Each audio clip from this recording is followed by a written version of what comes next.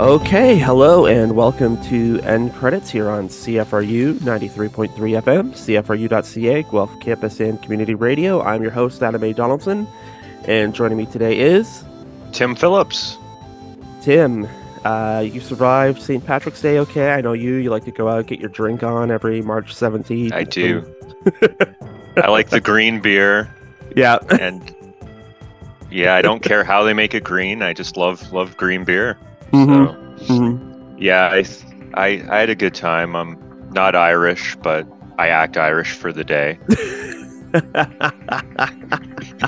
in a really inappropriate way. So yeah, I did my usual St. Patrick's Day tradition, watch every Leprechaun movie as a sort of self-flagellation. That's how you get a true sense of Irish culture. It is. Yeah. It is. It is. Yeah, everything about gold and rainbows and eye gouging and the whole Irish panacea. Yeah, it was really good. It was really good. Okay, now that we've offended Irish people, End Credits is a local movie show for local movie fans. We're here every Wednesday at 3 p.m. to talk the latest in pop culture and review the news movies, which this week will be the new Oscar-winning dark drama, The Whale, which you can now rent on all fine VOD platforms, although it is popping up in art houses still, because it's a winner that's been happening a lot in the last week or two, that following the Academy Awards. All of these, I shouldn't say all the winners, but the winners, some of the winners have been popping up again. Everything Everywhere All at Once has been at the Bookshelf, and The Princess and the Apollo, and I think The Whale's popped up at a couple of places too. But you can get it at home, and we will talk about why you should or shouldn't do that in a bit. But since The Whale features Brendan Fraser, Academy Award winner Brendan Fraser, Yes. as as a 600-pound man, wearing some very elaborate prosthetics. Also, Academy Award-winning prosthetics by a Montreal makeup artist whose name I just so happen to. Well, I did have it here. Hold on. This is great radio as I scrolled through a thing Yeah. here. Yeah, but They won I the did. Oscar too, right? For the Yes, Yeah. I'm trying to get the fellow's name. Adrian Moreau is his name. He was the lead makeup artist, and that was he's from Montreal, and that was one of two Oscars that The Whale won. Yeah. So now that we've established that, Tim had the idea of talking about other physical transformations undertaken by actors in movies. Um, I think, well, I don't know what the statistics are, but for every Brendan Fraser who has to sit in a makeup chair for hours, there's somebody like Christian Bale who slims down to 100 pounds, um, and then bulks back up to play Batman. Yeah. So there are two ways to go about this. One is, I don't know if you'd call it cheating. Maybe somebody like Christian Bale, who's ultra method, would call it cheating to put on makeup. Mhm. But uh, But he did for Vice, right? oh, he As did for Dick Vice. Cheney. Well, Yeah. I think by that point he was like, I'm too old to savage my body like this. I think that was one of his um his arguments for doing makeup for Vice, because at that point he was well over 40, so I don't hardly blame him. But Yeah.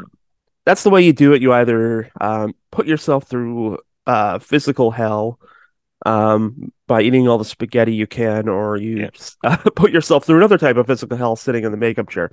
So of It's each, got to suck if it's a bad movie too. I was thinking about that. You put all that work in, but mm, usually, a lot of the examples I found were good movies, acclaimed movies. But imagine you did that and then the movie just sucked. You put on 60 pounds or you lost 60 pounds and it was just a horrible movie. yeah. Well, I was gonna say Gwyneth Paltrow might know a bit about that from the Shallow Hal experience, but that was makeup job. Yeah. Um, but yeah, I think I think whether the movie is good or not, I think there's always esteem for the performer who will torture themselves for a performance, and that may be right. Because Brian Cox has been making a lot of waves lately about the expletive nature of American method acting, but but I think there is still that respect for the actor who will torture themselves to get a good performance. I expect both of our lists will have some mixture of actual physical transformations and some makeup assistance, but we've each prepared three. So Tim, why don't you kick us off with your first performance? For sure, Adam. Yeah, when I suggested this, I suggested physical transformation because of Brendan Fraser in The Whale, and I like Googled physical transformation and found a lot of the ones I was familiar with already, like you were saying, like Christian Bale in The Machinist and Mm-hmm. Robert De Niro in Raging Bull. Mm-hmm. And so I decided I talked a lot about Raging Bull on a recent episode too. So I decided to go in just strictly the makeup direction. Mm-hmm. Um, Given that the whale won Best Makeup Oscar. And so I looked through, and this category is a fairly young category in the Oscars, just been going since 1981, the best makeup Mm-hmm. and hairstyling. Mm-hmm. So I looked at like some winners and nominees from that and I wanted to choose actors who I felt gave strong performances and had really transformational makeup as well, Mm-hmm. as opposed to just there's so much great makeup now in nowadays in films and in a lot of great superhero action movies, all kinds of stuff. Um, but I wanted to just look at like really great performances. So I have a list that's all makeup, Mm-hmm. and number one on my list is Jessica Chastain from last year as Tammy Faye Baker in The Eyes of Tammy Faye. Yeah. And this is kind of a surreal viewing experience because I watched this film alone on demand late at night. And it was last year. I think it was like a day or two before the Oscars because I'd heard Jessica Chastain was gaining momentum to win Best Actress. So Mm-hmm. I'm like, I'll check this out. Mm-hmm. And from my childhood, and we're the same age, so you might remember from your childhood too, I was aware of Tammy Faye Baker Mm-hmm. and her husband, Jim Baker, who Mm-hmm. in the movie is played by Andrew Garfield, just Mm-hmm. from like news snippets from when I was a kid in like the late 80s and just from their process, their televangelist background, and the controversy surrounding their quote unquote prosperity gospel and the Mm-hmm. fraud indictments that they faced. And you'd see a lot of interviews back then with Tammy Faye Baker with the outrageous makeup, the heavy Mm-hmm. eyeshadow, just protruding eyelashes, and she had thin eyebrows that I think eventually she had tattooed on. Mm-hmm. And I thought of her like I think a lot of people did is sort of like this cartoon character, right? Just somebody who was just over the top flamboyant, and also involved in some shady dealings, really, if we're truthful about like what they were doing, um, as far as the fraud that went on with their ministry. But I thought Jessica Chastain, she went further in her role and really exposed areas of Tammy Faye Baker's or Tammy Faye's life that I wasn't aware of, and how she was a real supporter for the LGBTQ plus community, and how she was at odds with a lot of her fellow so-called Christians and evangelists who were who deemed AIDS the gay cancer and said they had no problem with it. She was on the other side and a real strong voice for the LGBTQ plus community. So I thought Jessica Chastain really did an excellent job bringing that to the film, and I thought the performances were really strong in it. It's a very strange movie. It may not work. There might be patches that don't work that well, but I thought the acting was really strong. Mm-hmm. And Jessica Chastain, in particular, is Tammy Faye. She went, and I wonder if her process, because I've heard about different processes with acting. You've got some actors, especially in the United States, the method actors who are inside out, like find out more about the character. if I'm going to be a taxi driver like Robert De Niro, I'm going to drive a cab for 6 months or something crazy. Hmm. But I imagine that makeup, just the outrageous nature of that makeup, um, definitely put her into the character and the flamboyance of the character. But then finding more within that character to really make her a real human being, I thought that was a real triumph of the film. Hmm. And I think an excellent performance. And I read, just researching for today's show, that Jessica Chastain did go through some issues after wearing all that makeup, like Mm. some skin issues. So Yeah. definitely, like we're talking earlier about, sacrificing for her craft, she definitely did in this role. And uh, I think there were some strong nominees that year. I may not have given her the best actress, but it's definitely an excellent performance, Hmm. and she really captures that personality really quite well, and the makeup really helps her, I think get to that Hmm. place. So Hmm. that's number one on my list for the transformations. Yeah, she's by no means not the scariest person in that movie, which goes to, Vince casting Vincent D'Onofrio to play Jerry Falwell. Um, Yeah. the thing about going by Oscars for uh ideas about good makeup is that that Oscar is the reason why we have to talk about Academy Award winner Suicide Squad because because the Suicide Squad from the David Ayer one won the best makeup prize in 2017, but that's neither here nor there. Um, I have a mixture of makeup and physical transformations. And like you, I was like looking through other lists developed and other ideas people have. And I stumbled upon this one as it intrigued me because it's so subtle but so effective as a transformation. And it's Jake Gyllenhaal as Leo Bloom in Nightcrawler. And you made me think to yourself, well, did he really undergo like a physical transformation for this movie? And look at pictures of Jake Gyllenhaal, ruggishly handsome, well built. He's not a muscle man, like he's not at the gym every day at 4 a.m. like Dwayne Johnson, but he takes care of himself. And then you see him in Nightcrawler, and he's gaunt and he's gangly, and it looks like he doesn't get sunlight a lot. And he's got this like long greasy hair, and his eyes are bulging out. So I'm I'm not sure to Yeah. what extent he was like going all method and like living Kafka-esque for months before shooting Nightcrawler, but it is incredibly effective. Um, Especially in scenes where he's just kind of like observing things, like in the very first time, like he stumbles upon uh at the beginning of the film, he stumbles upon the car crash and he sees the people, the night crawlers, the people, the freelancers who go out and film like these crime scenes. They race around LA to film crime scenes and then sell the footage to news stations. um he's just observing the scene, and you can see the bug eyes. He's just like, you can see like his brain calculating, just what does it take, what's this guy doing, how can I do this? And there's something almost Spectre like about it, like he's this like um ghostly interloper on the scene.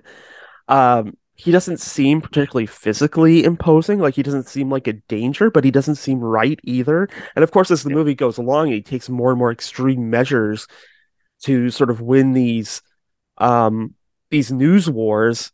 uh it becomes, he becomes more and more seedy and more dangerous. And it's because like you've been sort of like primed by his appearance the whole time, like he just seems slight and not very imposing. But because of that look he always has in his eyes, and the way his face is thin and he's pasty, you can't just help you can't help looking at him and going, this guy ain't quite right, and I don't want to end up on his bad side. And as the film goes on, you definitely do not want to end up on this guy's bad side, because he is driven and he is calculating, and he will do anything to win. And it is, I mean, it is a combination of a great inner performance by Gyllenhaal, but like the baggy clothes and his posture and just the his physical affect is it's like an earwig. It's one of those earwig performances where you're just looking at it and going, "No, that's not quite right. There's nothing not quite right with this guy." It's like, am I rooting for him? Am I supposed to be rooting for him because he doesn't seem right. He seems off. He And does, yeah. it's all in like the physical performance, and just the affect, the general affect that Leo Bloom has, and it's really really effective. Jake Gyllenhaal is, I mean, he's not the reason why that film works, but he's a pretty big, in terms of the various reasons the film works, he's a pretty big part of it. For sure. And he's got this persuasiveness about him. It's like he can Hmm. convince people just because he's so passionate about what he's saying, although he's really off the rails kind of thing, right? Well, there's Yeah. like there's a part of it that's like, okay, I'm going to agree to this so I can get you out of my sight. I don't want to Hmm. deal with you anymore. And that's it it just works on multiple levels. Um, so why don't we get to Tim's number two pick? Okay, my number two pick is Jeff Goldblum as Dr. Seth Brundle in The Fly from Hmm. 1986, which is another winner of the Best Makeup Oscar. And I think over the years people have seen this film, but I don't know, if you're younger, maybe you haven't watched it yet. Hmm. It's shows an excellent physical transformation that takes place during the film, and it happens during the film. So I talked about Tammy Faye earlier. So Jessica Chastain from moment one of the film is made up, but in this one, we start with Dr. Seth Brundle, which is one of many nerdy scientist roles Jeff Goldblum has had in his career. Hmm. It might be his best one. He starts off as this passionate, energetic, totally human scientist who's demonstrating his telepod's invention to science journalist Veronica, played by Gina Davis. Hmm. And he tests by teleporting baboons, and he soon begins a relationship with Veronica. And then, in a fit of drunken jealousy, he goes in the telepod by he's thinking by himself, but there happens to be a fly in there, and then the fly and his matter they combine, and we see the slow deterioration of Dr. Seth Brundle throughout the film as he turns Hmm. into a fly. Hmm. And it's very interesting to watch because when he first starts having the symptoms of turning into a fly, it's positive. It like fits well with his passionate persona, his energetic persona. He's filled with stamina, and he has more agility, he has more sexual prowess. He's just really really like on top of life, it seems like at that point. But then we can see that he's turning into this fly and he's deteriorating during the film, and you just watch him just become sicker and sicker and lose body parts and turn into something that's not quite human, not quite an insect, which he calls a brundle fly. Hmm. And it's interesting to watch, and it made me think like so often so often in movies, the audience is asking for this happy ending, or the executives who make films think, oh, they want this happy ending. But this movie has just becomes sad and tragic as Hmm. he deteriorates, and it has a real tragic end to it. And in and it was in 1986, and the audiences loved it. It did really well at the box office, and then from there, it continued to do better and better on VHS as the years went on. So think it shows that you can have, tragedy and people will still enjoy it if they can see like that character development.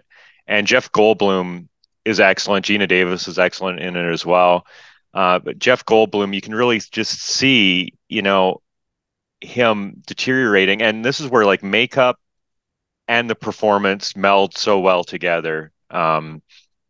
Because you can see him so desperate at the end, wanting to stay on this earth or become a new being, or just be something else than what he's becoming, which is just this sick fly like uh, fly like being.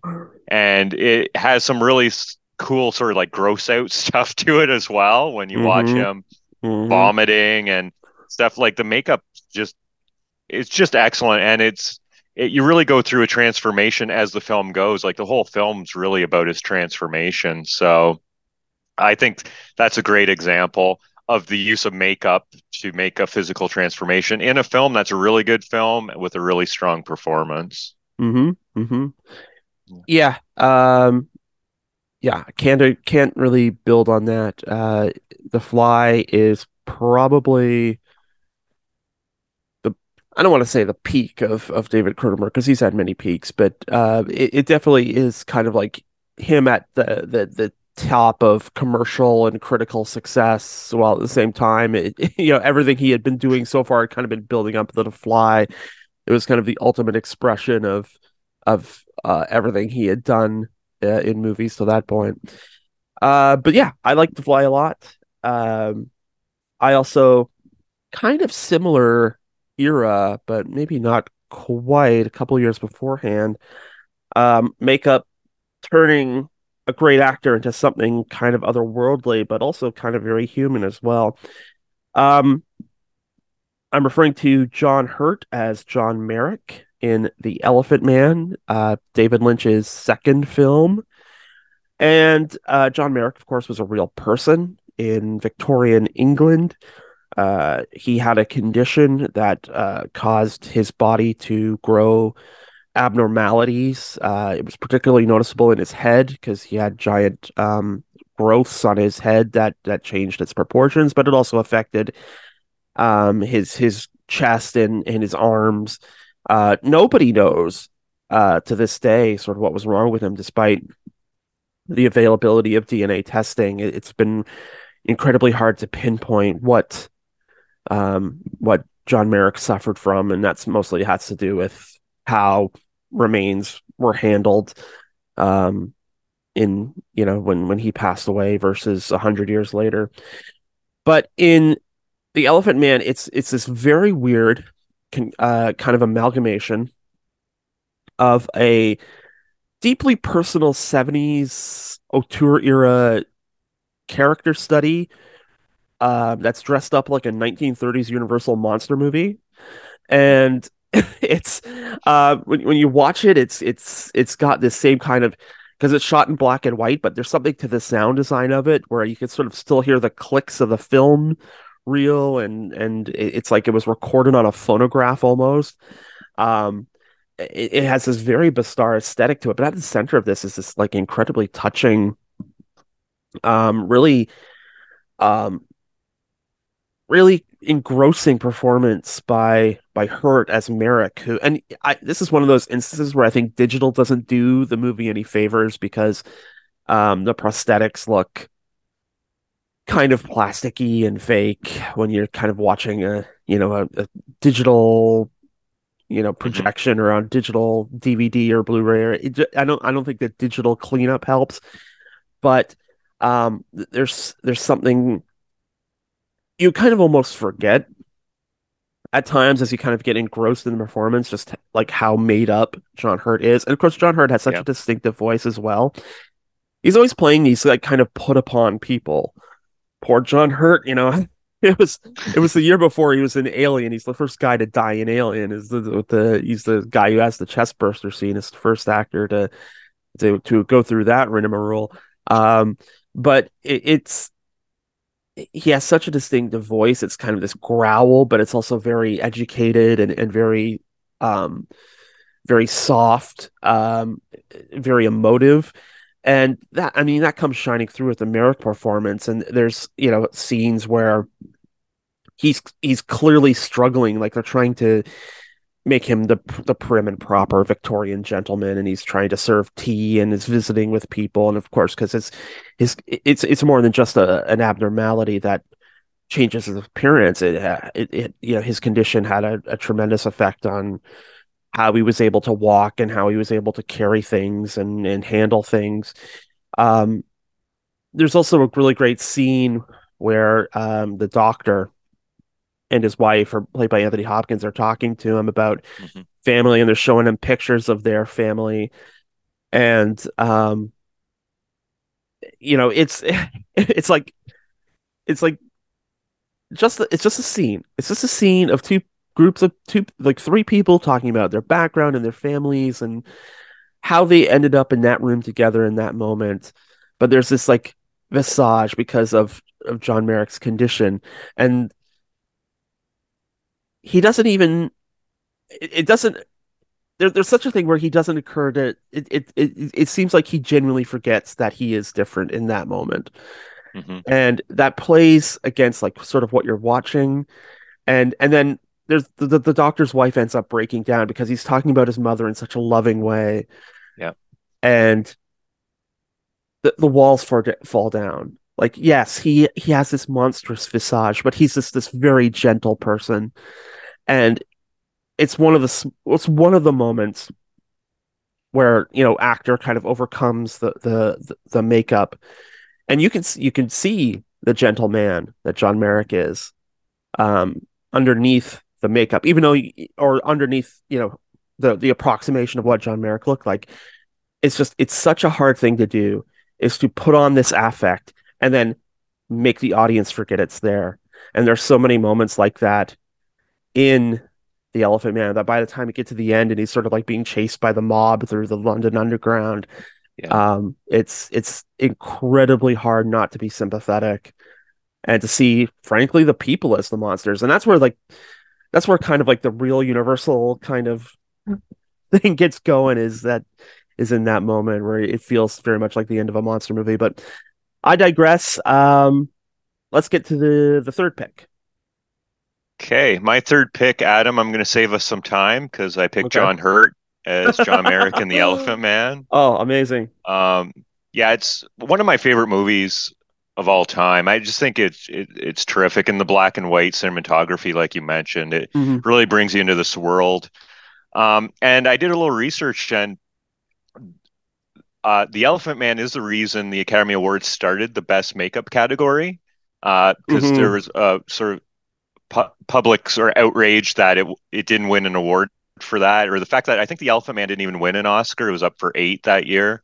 That's right. Yeah. Um, but there's such stiff competition. John Hurt is amazing in the lead role. You forget you forget that he's got the deformities after a while, or you're sort of, like you said, you're sort of brought into it Hmm. where you can tell that he sort of forgets that Yeah. that he has these deformities because he's brought into this uh, sort of with his doctor, and his doctor's wife are so empathetic to him and are so welcoming to him. And that scene you mentioned, yeah, it gets me every time with the doctor's wife where she breaks down when he's talking about his mother. Hmm. And Anthony Hopkins in that movie, I think he's terrific. It's like one of the best performances I think of his career in a way, but it's so Hmm. understated Hmm. because he's the doctor playing off of John Hurt's performance. And yeah, I did a little more research, and it took 7 to 8 hours in makeup for John Hurt to Hmm. become John Merrick, and 2 hours to remove the 15 layers of prosthetics. So he definitely committed to the role. Um, and yeah, as you mentioned, it was directed by David Lynch. And Hmm. I went on a David Lynch binge listening to interviews with him recently. And Oh, such a treat. yeah, I'm glad to hear. I'm glad to hear recently he did praise Elephant Man, because I think in past interviews, or at least there's a rumor that he wasn't a big fan because it wasn't as surreal as his other work, and it was done Mm. in sort of a studio system. Mm. Um, but he talked about, because it was his first real movie after Eraserhead, which was more in a lot of ways like an art project for him they worked on for years. Mm. That now he was with this team of actors. He had producers giving him notes and stuff, and he made an excellent film. Mel Brooks produced The Elephant Man, which is a weird factoid as well. Yeah. And I just thought all the performances were excellent, but especially John Hurt in the central role. You really feel empathy for that character, so that when he is chased at the end and there's that famous line, "I'm not an animal, I'm a human being." It Yeah. really lands hard. It's not It just like lands a hard. Yeah. catchphrase or anything. It's like you really feel for him. Yeah. So I agree with you on that one. I definitely think that that was a great transformation.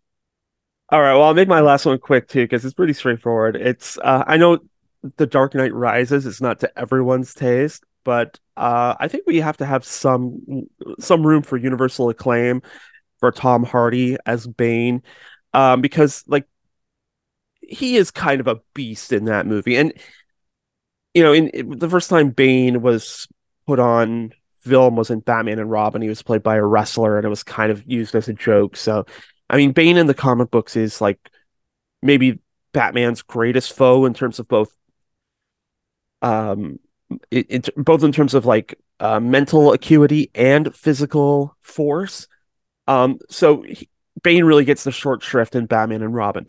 But I think the promise is held in The Dark Knight Rises. And for Tom Hardy, who, comes up, uh, you know, good looking guy, but again, takes care of himself. You wouldn't necessarily call him a beast, but in Dark Knight Rises, he is a beast. And when you see like Bane in kind of like in full, not for the first time in the movie, but like in the first time since the prologue, which is kind of all about this like massive, like real, plane stunt in midair. But in the first like full Bane reveal scene, when they're in the sewer and they bring Commissioner Gordon into the sewer to be questioned, and he stands up and he's shirtless, and the way the camera captures like that full force, like the muscles, the mass, this guy could beat you to death with one punch, and you feel it, and you understand what a physical threat he will pose to Batman. And because it's Tom Hardy, he gives such a great performance as, showing just how like cold and calculating Bane is as well. But it's really that physical transformation. What's interesting is Tom Hardy kind of worked his way up to it. This wasn't just like one day he started hitting uh the dumb weights. He does Sucker Punch, not the Zack Snyder Sucker Punch, but it was another boxing movie. He does Sucker Punch, he does Bronson, and he does Warrior. So it's almost like he was working his way up to doing to Bane by doing all these like MMA movies and boxing movies and stuff. So I want to give Tom Hardy that love, because that is a well and true. I mean, we talk a lot about actors working out, hitting the gym to get ready for their superhero roles. Tom Hardy took it to the next level, and maybe a couple of levels above that, and we salute him. So that brings us to, well, the end of this half of the show. We're going to get into our review of The Whale, because we've just been priming the pump for this Whale review. So we're going to take a break and come back with that. You are listening to End Credits here on CFRU 93.3 FM, CFRU.ca, Guelph Campus and Community Radio.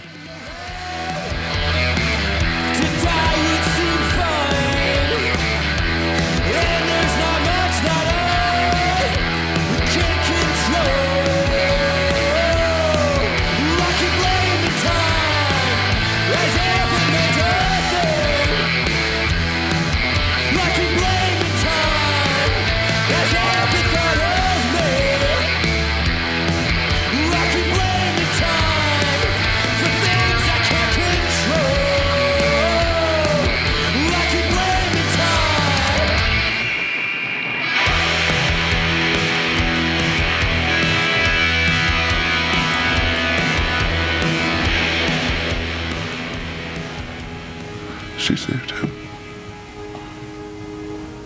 She wasn't trying to hurt him. She was trying to help him. Who are you talking about? He's going home. She did that. Charlie. She didn't do it to hurt him. She did it to send him home. Do you feel lightheaded, Charlie? Look at me. She's trying to help him. Who? Ellie. She was trying to help him. She just wanted to send him home. Do you ever get the feeling that people are incapable of not caring?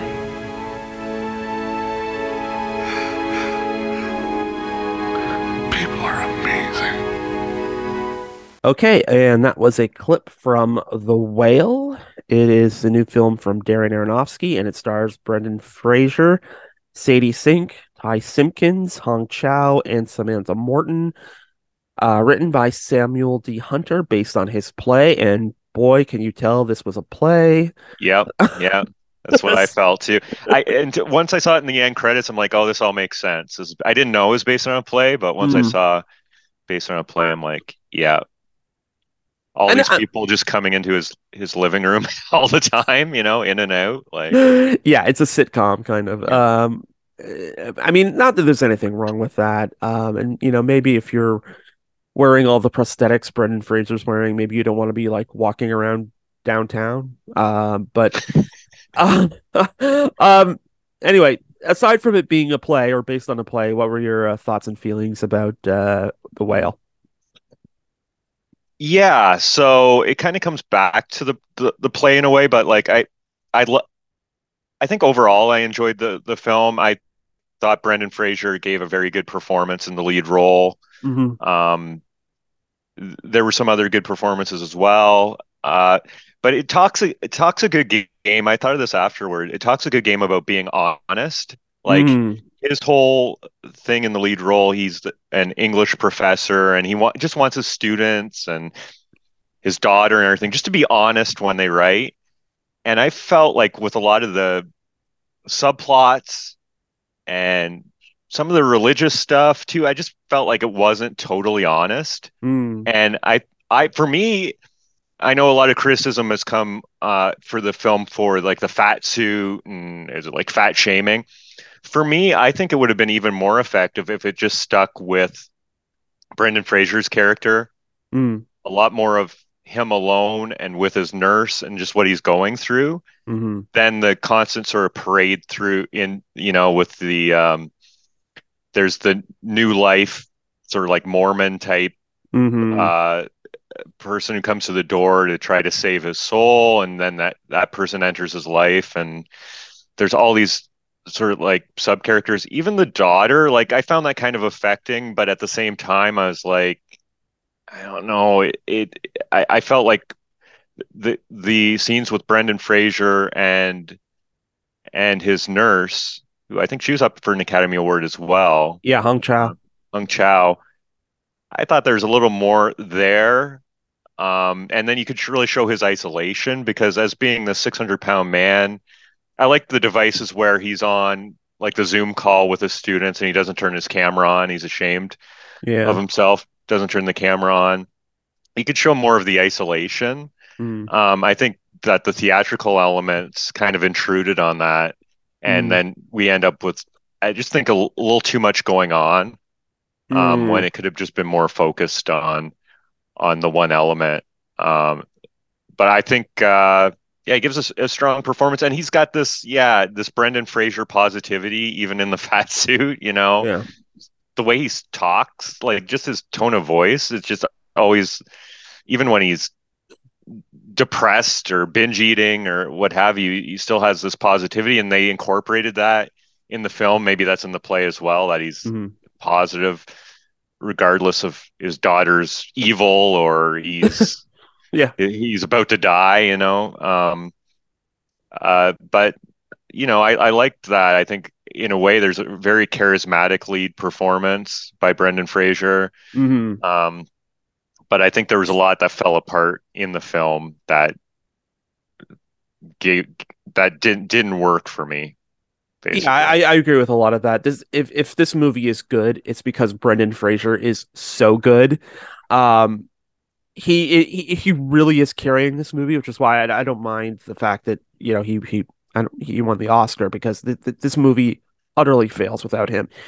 Um, he does, and I'm not 100% sure whether it's performance or whether there's just like um, a natural just like warm feeling. Like I can't find anyone who like says a bad word about Brendan Fraser. Like even Hmm. in his movies that aren't good, people are like, but Brendan Fraser is an amiable presence or like something like that. Nobody hates Yeah. this guy. And everyone's rooting for him because of, the rev, his discussion about his assault. and the depression that caused him and how that came along the same time as his breakup as his marriage, and he's been having mental health issues the last several years.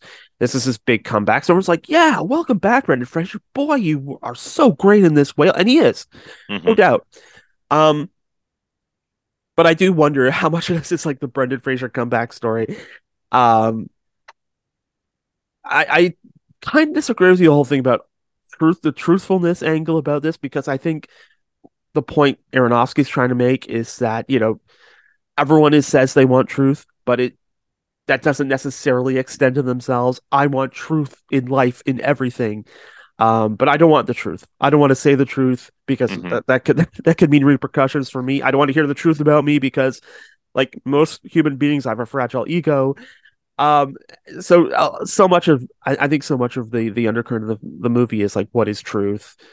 And the conflict between us wanting truth while also not wanting truth and to take part in truth. We want everyone else to be truthful about everyone else, but we don't want to be truthful about ourselves or others to be truthful with us.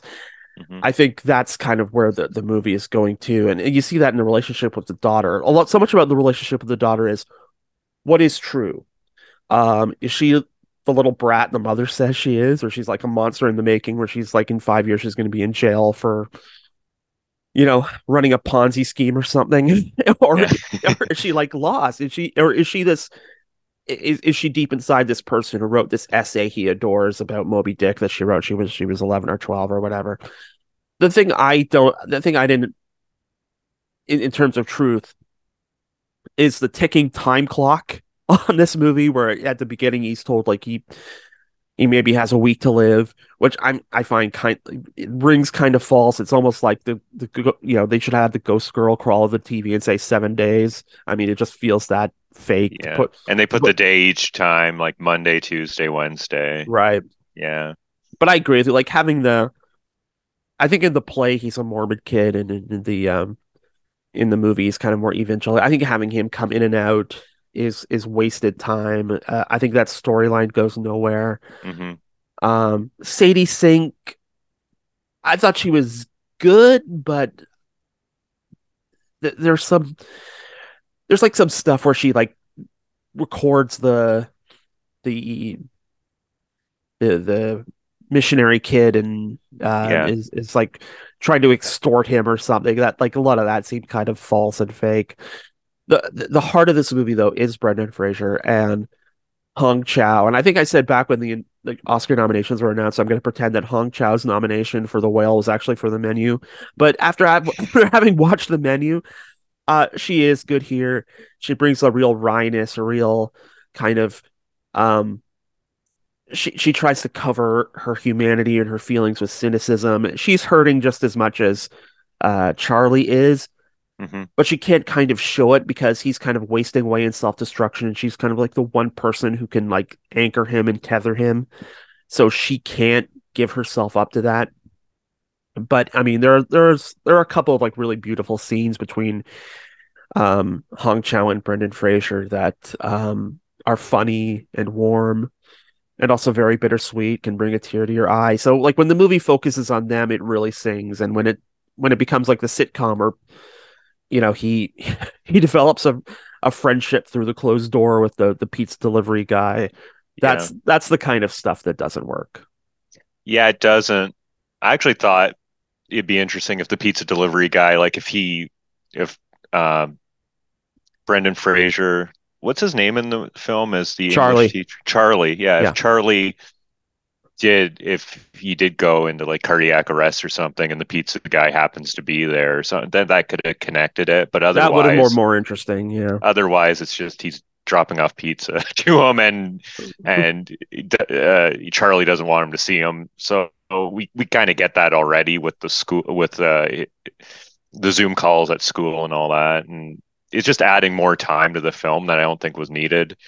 Well, it's also kind of the Elephant Man moment in the movie where he delivers the pizza, he leaves them outside the door, takes the money out of the mailbox, and then as we're kind of getting to the end, he drops the pizzas off and makes it so that he leaves, and then Charlie comes out to get the pizzas, and the pizza delivery guy's standing there so we can see who this person is, and he runs away in disgust, and that starts that starts Charlie down this binge eating rabbit hole. That Yeah. it's just that like that's not. I understand why it's there, why that scene's there, but it feels so predictable and plotting and I don't know what it's there to serve. It's like we develop this like Yeah. this They relationship that just ends with fat shaming essentially. Yeah, they like needed a trigger for him to do that binge eating, like you're saying. Yeah. And I did find compelling like his emotional and binge eating because I think a lot of us have done that before. So Mm-hmm. you can kind of Mm-hmm. identify and sort of like nature of addiction as well. Because uh, because his nurse tells him, okay, you've got congenital heart failure here, and Mm-hmm. he Googles it, Mm-hmm. and he has a candy bar in front of him, and he decides not to eat that candy bar because what he's read online. Mm-hmm. And I found that a fascinating scene. But then he goes back to it, and then he eats like three of them, kind of Yeah. thing. And I think, even though this is someone who's 600 pounds, you might not see in your everyday life. uh, I think Brendan Fraser does an excellent job, and the film does too, just showing like he's suffering from what a lot of people suffer from, Mm-hmm. just sort of that addictive personality, binge eating, emotional eating. And so those moments, even though it's him by himself with just going through a pizza box, I found that compelling. Darren Aronofsky, he has that sort of over the top mentality too sometimes, Mm-hmm. where it works a little bit, but sometimes when the music starts coming on and it's like it was a bit much for me as well. Mm-hmm. Like, and because one of my favorite movies of all time is The Wrestler with Darren Mm-hmm. Aronofsky with Mickey Rourke. And I was Mm-hmm. trying to think, did I like Mickey Rourke's performance more than Brendan Fraser? I probably did, but at the same time, Brendan Fraser is excellent in this. And I Mm-hmm. just felt with The Wrestler, it was a little more subdued in those moments. Whereas Mm-hmm. this, I think maybe because it's based on a theatrical production and it was adapted by the playwright, it just has these moments like, okay, the swooning music's happening now, or the heightened music while he goes to eat the pizza. I felt we're gonna get a close up of his face in the fat suit now. Mm-hmm. That didn't overwhelm the film, but there were just little moments here and there too that I'm kind of critical of as well. That I felt like it was just a little overdone. Yeah, Um, the weird part of it is too. I was thinking a lot about The Wrestler watching this too, because it almost feels at times like a remake of The Wrestler, because it's about someone who um is kind of desperate, uh, kind of addicted. Like there's a theme of addiction at both. Like there's he's addicted to kind of eating and in the whale, and in um the wrestler's kind of addicted to a way of life or sort of like lost valor or past glory. There's also this threat of self-destruction, and then the wrestler, you kind of get it, because he's been told, he gets back into the ring, he might essentially be killing himself, that he's got this condition. He tries to reconnect with his daughter, that ends up imploding.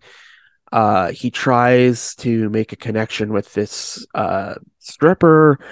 mhm, That ultimately, I mean, he thinks that they have a real connection. Of course, they don't. And so when he gets to the end and he gets into the ring and he starts feeling the symptoms that he may be literally about to kill himself in the ring, and you see that look on his face as he gets up on the ropes to do his move, and he knows like this is probably about to kill me. This is like me going out in a blaze of glory. I know it. It's coming. mhm. And you feel it because he literally has nothing left. He looks out to the ring, he looks out into the crowd, and he sees that Marissa Tomei's gone, because that was never real. If she was even there watching that show to begin with. Mhm. But that's not the same with Charlie. He has I can't remember what Hong Chau's character's name is, but he has her, Yeah. is making inroads with his daughter. He has this kid. Again, I don't like the character, I don't like the storyline, but the kid keeps coming back. We could have done something with the kid. Um, Yeah. it's just like he does not have that empty of life. He does have things, and I understand like the grief and the depression, and he doesn't feel like he has anything to live for, but he does.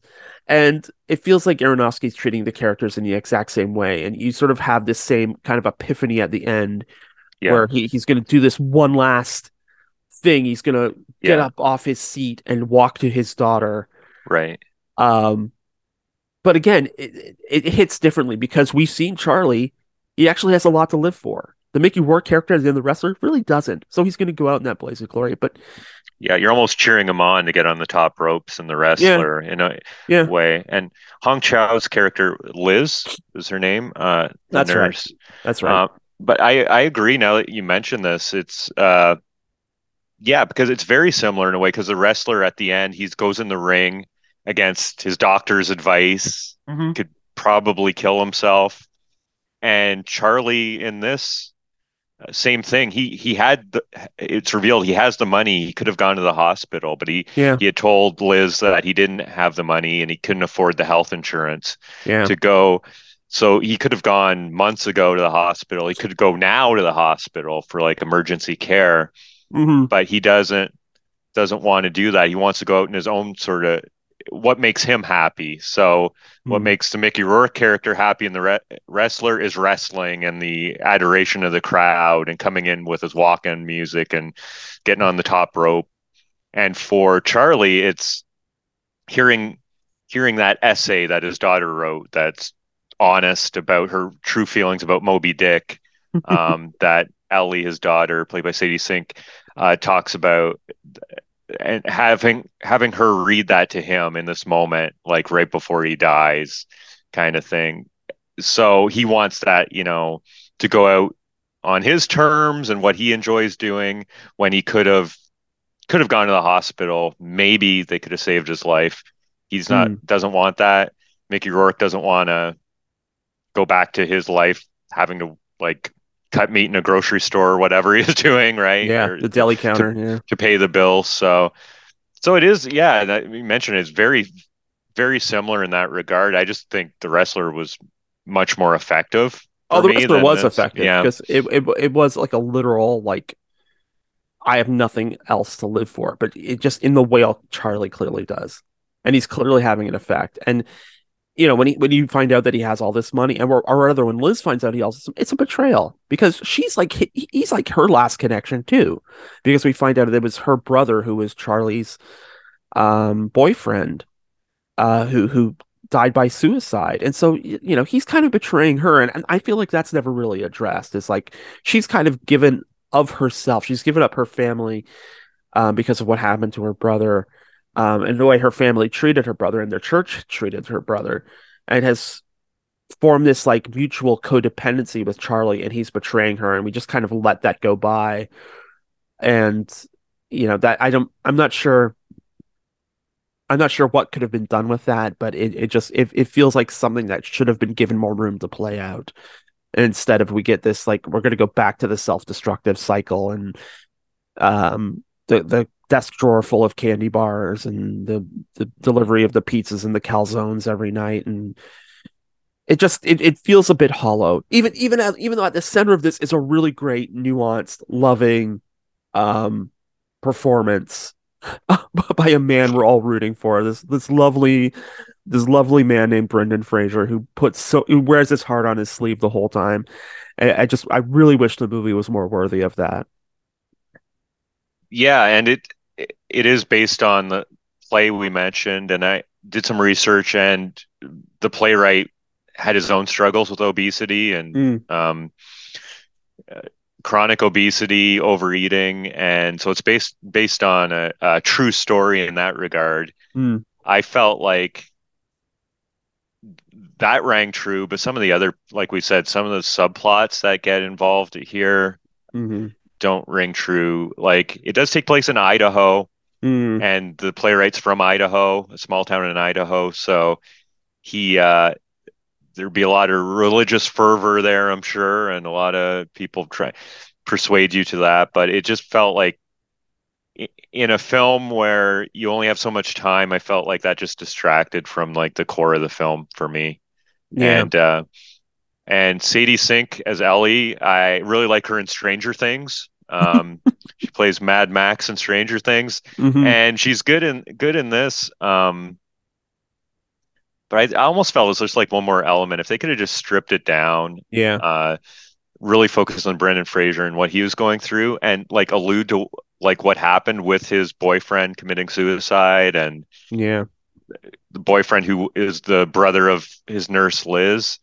It could have focused more on that. I think it would have been a better movie. But it was a great performance by Brendan Fraser, and I'm happy for him for winning the Oscar. I know it was a big moment Oh, so am I. for him. Absolutely. Yeah. Yeah. It's I just they this could have been, they could have thrown some elements overboard, and I think this would have been a bit sharper, but we'll have to leave that there. We hope you like this week's show. And if you want to listen to it again, you can find us on our website, endcreditsradioshow.com, or you can download it from the Guelph Politicast channel every Friday on Podbean, or you can get it through your favorite podcast app at Apple, Stitcher, Google, TuneIn, and Spotify.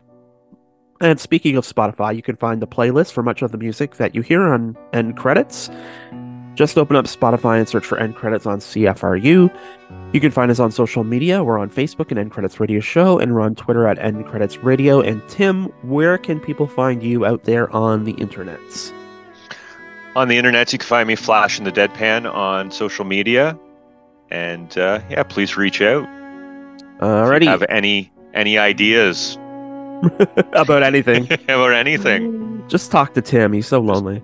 I'm very lonely right now. I will be back here on CFRU Thursday at 5 p.m. for news and politics on Open Sources Guelph with Scotty Hertz. In the meantime, I'm on Twitter and Instagram at Adam A. Donaldson, or you can check out my news and politics site at guelphpolitico.ca. And stay tuned for more great programming here on CFRU 93.3 FM, CFRU.ca, Guelph Campus and Community Radio. And we shall return here on CFRU next Wednesday at 3 p.m. for another edition of End Credits, and we will, of course, see you then.